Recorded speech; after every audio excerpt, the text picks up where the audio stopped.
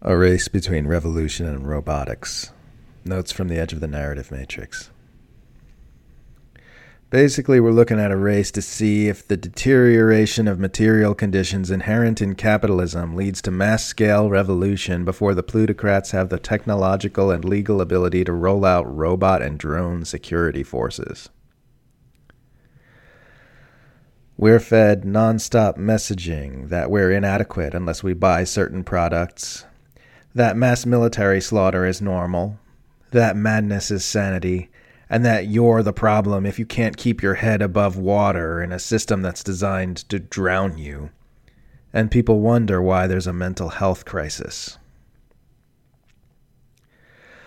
The problem is that while not many people really benefit from the status quo, those who do are in a position to influence everyone else. So you get a non-stop barrage of media pundits, movies, and TV shows acting like everything's fine, and this shapes our entire culture. What we need first and foremost, more than socialism or anarchism or any other ism, is real transparency.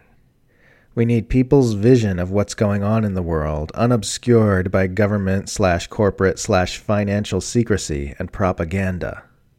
Once we can see, we can figure things out from there. How can we navigate toward a healthy world when we can't even see what's happening? Militaries understand that you need intelligence before you can act efficaciously. You need to see and know what you're dealing with. Truth is hidden and obscured from us, precisely for this reason. That's what Assange was going for when he founded WikiLeaks, a tool to help the people see and know what's going on in the world so we can act in an informed way. That's also why he's in prison.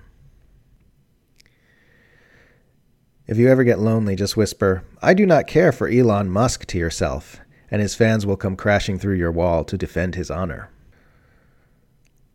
Whenever I say the U.S. is the most destructive government in our world today, the only people who argue with me are those who simply haven't thought very hard about how many people have been killed by America's current wars and sanctions regimes.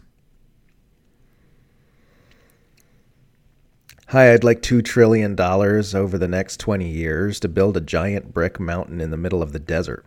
What? No, piss off. Okay, well, can I have $2 trillion over the next 20 years to murder people in Afghanistan for no legitimate reason? Sure, why not? Most of the time you hear someone crying about people being oppressed by a tyrannical authoritarian foreign government, they're really just crying because they want those people to be oppressed by the tyrannical authoritarians in the United States government. Capitalism is responsible for the historically unprecedented level of human thriving today. Also, anything you say to criticize our current system is invalid because this system isn't real capitalism. Both of these things are true for me somehow. I don't like the U.S. ruling the world with nonstop violence either, but if it wasn't us, it would be China. No unipolar global hegemon ever once existed in human history until 3 decades ago. Stop thinking of it as some unbreakable law of nature that there must always be one.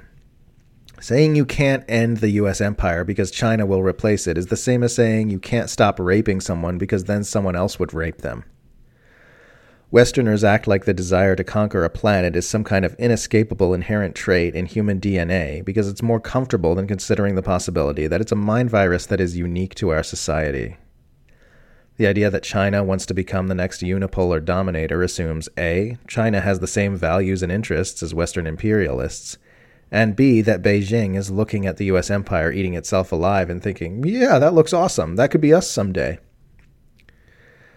Many people say China openly wants to replace the U.S. as the unipolar hegemon, but if you actually examine the sources of their claim, it's always just China saying it wants a multipolar world, and Western propagandists falsely spinning that as evidence that China wants to become the next unipolar dominator. Not even Hitler wanted to take over the entire world, he just wanted to expand Germany's borders and dominate Europe. That's why he was fine with the prospect of a Japanese empire throughout Asia. Acting like taking over the planet is an inherent drive within us all is a total propaganda fabrication.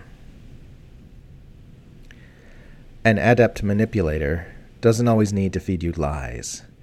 They prefer to get you inventing your own lies and gaslighting yourself. An adept empire doesn't always need to topple governments by military force. They prefer to manipulate the nation's people into doing it for them. The saying, "It's easier to imagine the end of the world than to imagine the end of capitalism," rings true not because it's inherently hard to imagine the end of capitalism, but because vast fortunes are poured into propaganda campaigns to keep us from imagining a better world. The lion's share of the propaganda machine's energy goes not into manufacturing consent for new toxic agendas, but into manufacturing consent for the systems that are already in place, into keeping everyone thinking this batshit insane paradigm is normal and the only way things can possibly be.